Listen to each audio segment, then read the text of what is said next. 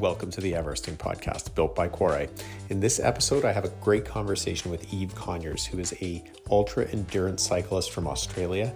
And Eve is taking on an incredible project. She's intending to ride 12 Everestings in 12 months. So her project is underway. We've recorded this in early April of 2022. Unlike a lot of Everesters, Eve has a much more relaxed approach. It's really, really fun and different from a lot of the Everesters that I've spoken to, particularly hosted on the podcast. So one of her Everesting so far this year was on a hill she hadn't even been on before. So she's awesome. She is doing this amazing effort for climate change charities. So we're going to include a link both to her GoFundMe and to her Facebook page so that you're able to follow along, or if you're able to contribute to her very worthy cause, please do so. She's also doing this in 12 different locations in Australia. So she tells us all about that. Very, very inspiring and cool conversation. And I really appreciate Eve spending some time with us. Quick note about the recording. Eve was outdoors. So there's the sound of some lovely birds and stuff in the background, but we were not in studios. But we're very grateful to be able to catch up. This episode of the podcast is brought to you by the State Bicycle Company, who you can visit at statebicycle.com. I am riding their steel all-road bike with the SRAM AXS E-TAP drivetrain. It is absolutely awesome. Check them out at statebicycle.com. I believe that they have more in stock right now. They've got a whole bunch of other really cool goodies for you to look at, from parts, apparel, etc.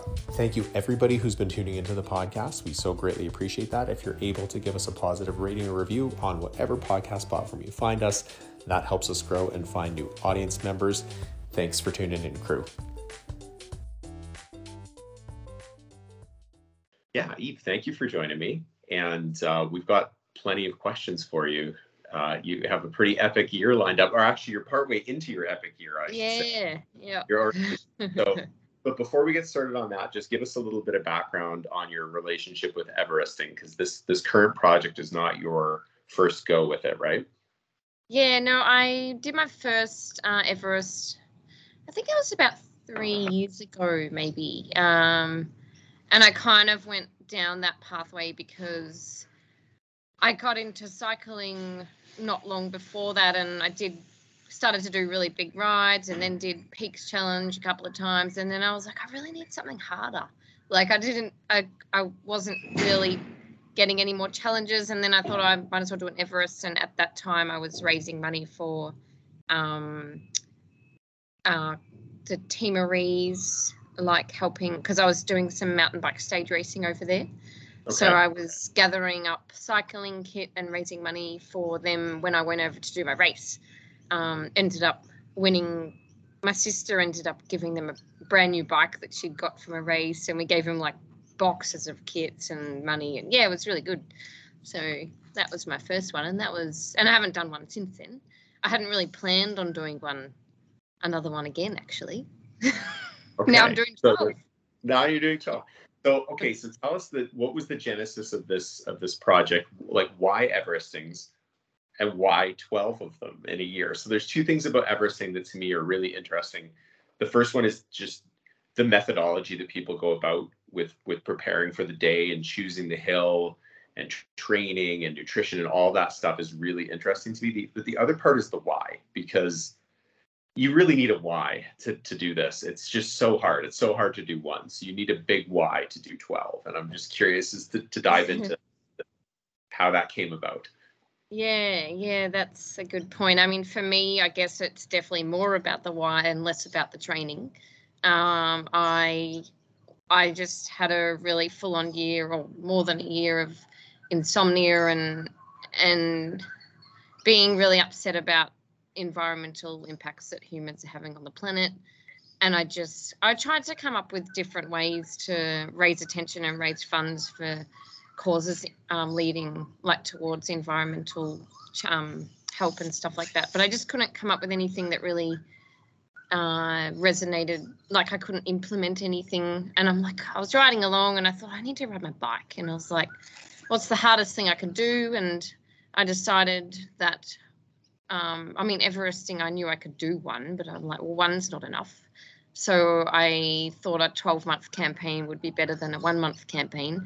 So I decided one a month for 12 months would get more momentum for the cause and be able to help a bit more. So, and I know that because I know people who know me, they wouldn't have blinked an eye if I said I was going to do one.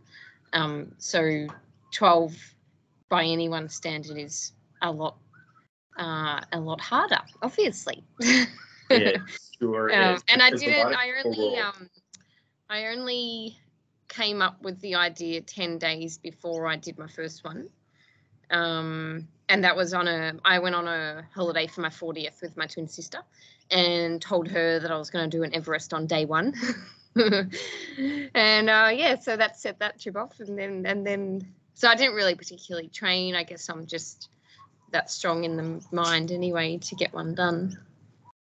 Are you doing all 12 of them on road, or are any going to be off-road? I did my first off-road one last month. Okay. And oh my God, it was brutal. So I had it wasn't just that though. I was in Tasmania. I did a mountain called Mount Barrow, and which I'd never ridden up before. And it's a gravel road, so you can potentially ride up it on a road bike, but I didn't know about doing that 10 times on a road bike. And I didn't know how the surface would be at the top because it's high, really steep switchbacks and narrow road, and it ended up being quite deep gravel.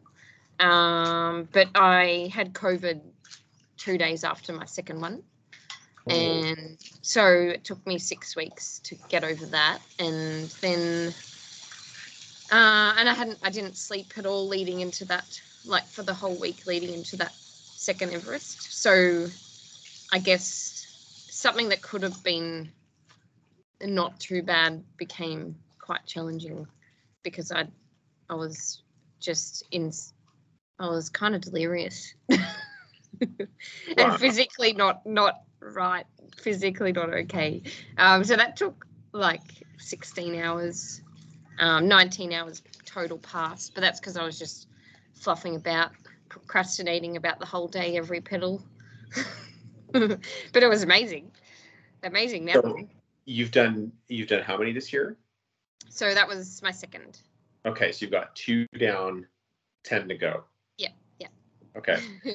and is it all supposed to be within the calendar year of 2022? No, I started in Feb, so I'll finish in January. Okay, a month. Okay, right through. Okay. And so then tell me about some of your hill selections. So how steep are you going? Like, what's the steepest? What's the shallowest? Yeah. So I haven't really put much thought into the hills. I kind of I'm quite last minute with that preparation. You don't have hills picked. You have locations, but you haven't picked the hills. Yeah. So the first one I did in Adelaide, I actually picked a different hill, and then at 7:00 the night before, I was like, no, I'll just do this other one. Green Hill seems too dangerous. So I hadn't even been to this hill that I did, and it was really good. And Mount Barrow decided only the week before I changed from another hill, and so the next one in Canberra, look, I've never been there, but it's only a 210k Everest, so that'll be quite good. Bit steeper.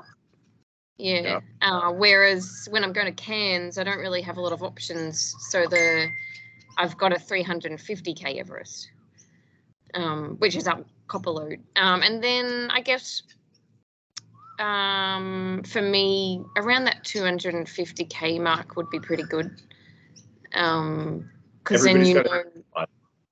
Yeah. And when I did my first ever one, it was 330k, and I thought that was great. It only took me 16 and a half hours, and I didn't go into the red zone. You're just tapping away. But I actually found having the steeper climb in Adelaide was really good because I finished in 13 hours.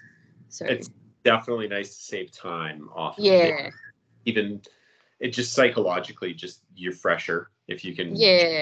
But I have a feeling that climbs throughout the year are really going to fluctuate depending on if I pick an epic mountain or a little hill.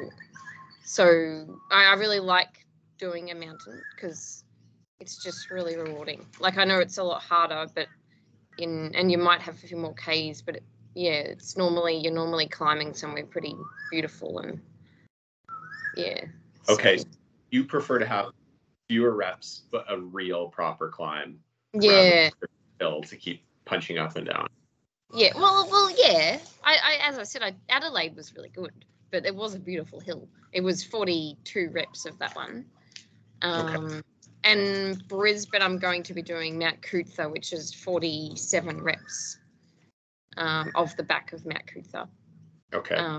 Which will be good because that's my local, and the Wilderness Society are going to be there from lunch till the end to have a barbecue and a chat with everyone, and hopefully get someone from the other charity as well to come along. Okay. So what are you going to do if you have a spell of inclement weather or an overuse injury or something? Can you, in your own mind, because you've created this challenge for yourself, can you abort but then get it done still within that same month, another day? Yeah. Because there's only one a month. I can be quite flexible with that. Like I don't. Oh, you're not give up on one because you're tired. Yeah, no, I know I can get through that now. Jesus. I know you're not going to do that, but if something came up, you've built in a little bit of a leeway for yourself to have another crack at it, at least. Yeah. Okay. I've had a lot of back issues in the past. Nothing's come creeping up as yet, so that's good. But that's definitely something I probably wouldn't push through because I'm not young anymore, and I know I've done enough damage down there. But yeah, well, I feel like I'm doing pretty well with that so far. Otherwise, I've never had any other kind of injury, overuse wise. But yeah, I guess I'll just. The weather's hard because obviously, yeah, being wet on an Everest it's not good. Like, you don't want to ride for 13 to 16 hours wet and cold, and then what are you doing? You're like, well, am I gonna put myself into a hole, get sick? Like, so I don't know. I'll just play that as it goes. I mean, it depends where I am though. If I'm in Cairns and it's raining, it's like, well, it's the same as if you're sweaty. So it's so hot there. And how does that weather affect road surface? Like, you've got, there's a lot of that are just as long as you're keeping it safe. Yeah, exactly. Key. So how do you manage your base camps? Do you have a system that you use, or is this going to vary by hill? Or do you no, I pack the car the same way every time and I bring the same things and then I know that I've got them? How do you manage that stuff? Again, I'm pretty lax with all that stuff. I kind of just wing it on the day. You're very Everester, Eve. I have to tell you, most people are pretty OCD about that. I know. I hear that. No, I'm kind of like, well, I'm just climbing a hill. Like, I'll get up and down it. I love it. No, I just like, it's always different. Because it depends where I'm going. I might have support. My partner's really good. He'll support me all day if he's around. But otherwise, the last one I had to get in and out of the van down the bottom all day. And yeah, just food wise varies. I don't eat any gels or bars or things like that. I just eat like Scroggin mixes, nuts and snakes and dates and all that stuff, and couple of sandwiches in the day. But and then yeah, really, I really just probably wing it quite a bit there. Okay. How much cycling are you doing in between these efforts? Are you doing any specific training, or are you just making sure you're putting in X amount of hours? So last month in between was different because I was in Adelaide. So even though I had COVID, we just kept riding every day, and I probably prolonged my recovery from that because I just kept riding. So we were doing still big Ks every day. And then this month I feel better now. So I've just started to probably just put higher intensity into my rides in between. So try to keep them between 1 and 3 hours. Not go too long, but just go harder. Okay. Because obviously on an Everest, you're not going into that zone. So I'm trying to get into the zones that I'm get that more punchy power back in that you kind of lose during an Everest sometimes. Yeah, I did. For sure. Yeah. And I feel pretty good though. Like I feel like I've still got it. Yeah. And how far away is your next one now? 16th of April. Okay. So just not this weekend, the one after in Easter, I'm going to Canberra. And how do you manage recovery? I feel like there's a theme here. You might be sort of doing it different every time. Yeah, different. It's always been different. Recovery, I generally get on the bike the day after, and I'm all right. I just kind of keep riding and see how I feel. I guess I take a little bit more time off the bike that first week. But I don't really have a structure. I really struggle with sleep, so I'm like a bit of a yo-yo. So if I feel good, I'll go out and hit it, and if I don't, I won't. So how can people support this effort? Because you are fundraising, right? Yes. I have a GoFundMe page because I have chosen 2 charities. Okay. I originally did choose 4 charities, but I decided not long ago to cut it back down to the 2 I originally wanted, because just to give them more.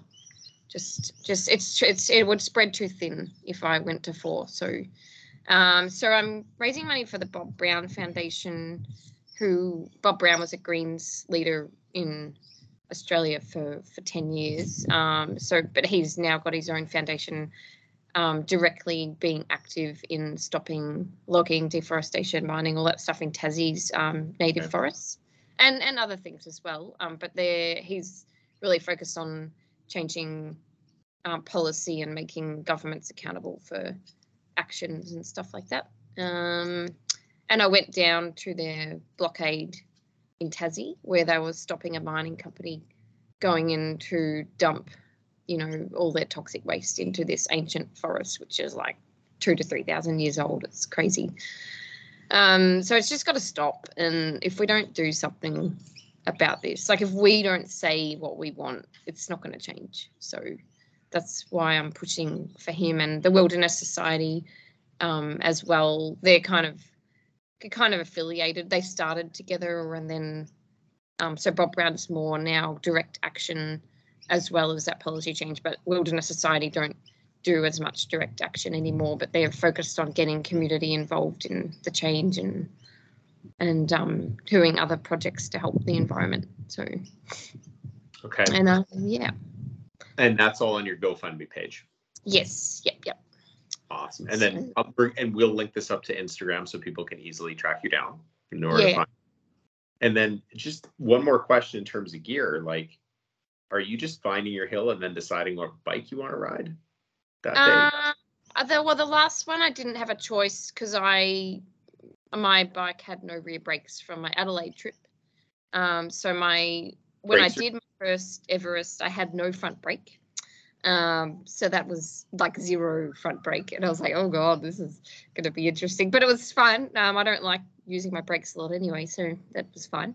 But then I got back from Adelaide and my rear brake stopped working, and then I didn't have my other bike, so I just thought I'll take the mountain bike for that one. And then now my road bike Di2 has stopped working, so I've had to order a new rear derailleur, so I'll probably be riding my old road bike for Canberra, which is mechanical and rim brake, so I'm happy with that anyway. It's still a good bike. It's just...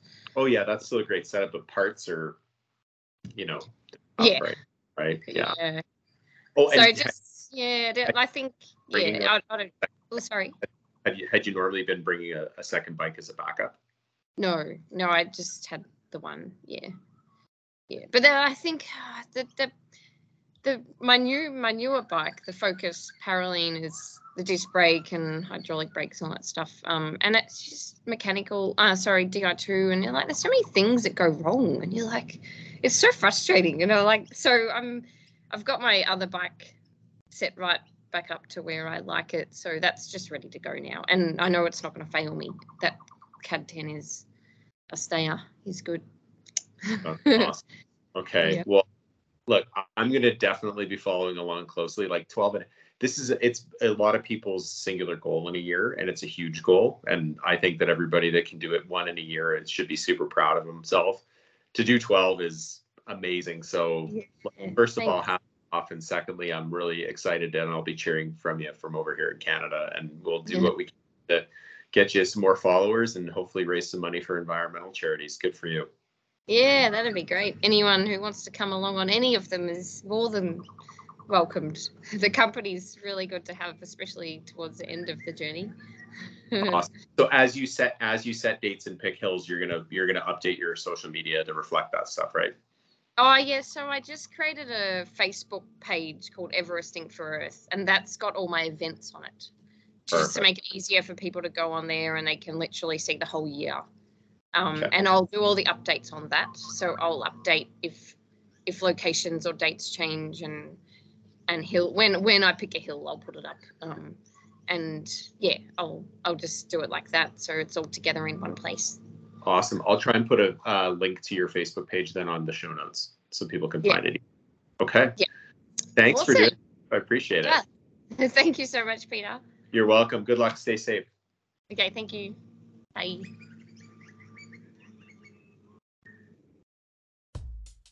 Another quick thank you to Eve for spending some time with us. I would love to be able to check in with her again later in the year and see how the project is materializing. Again, check the show notes for both publishing and where we have posted this on social media channels. If you would like to contribute to Eve's cause, we'll link up her GoFundMe there, as well as her Facebook page. Thank you once again, everybody, for tuning in. If you can take the time to leave us a positive rating, I know it takes a minute to log into your podcast app and write a review. That actually does help us find new listeners, as does subscribing. So if you're able to do so, we really, really appreciate it. And in the meantime, thank you for spending some of your valuable time tuning into the podcast, and we will be back next week with another awesome guest.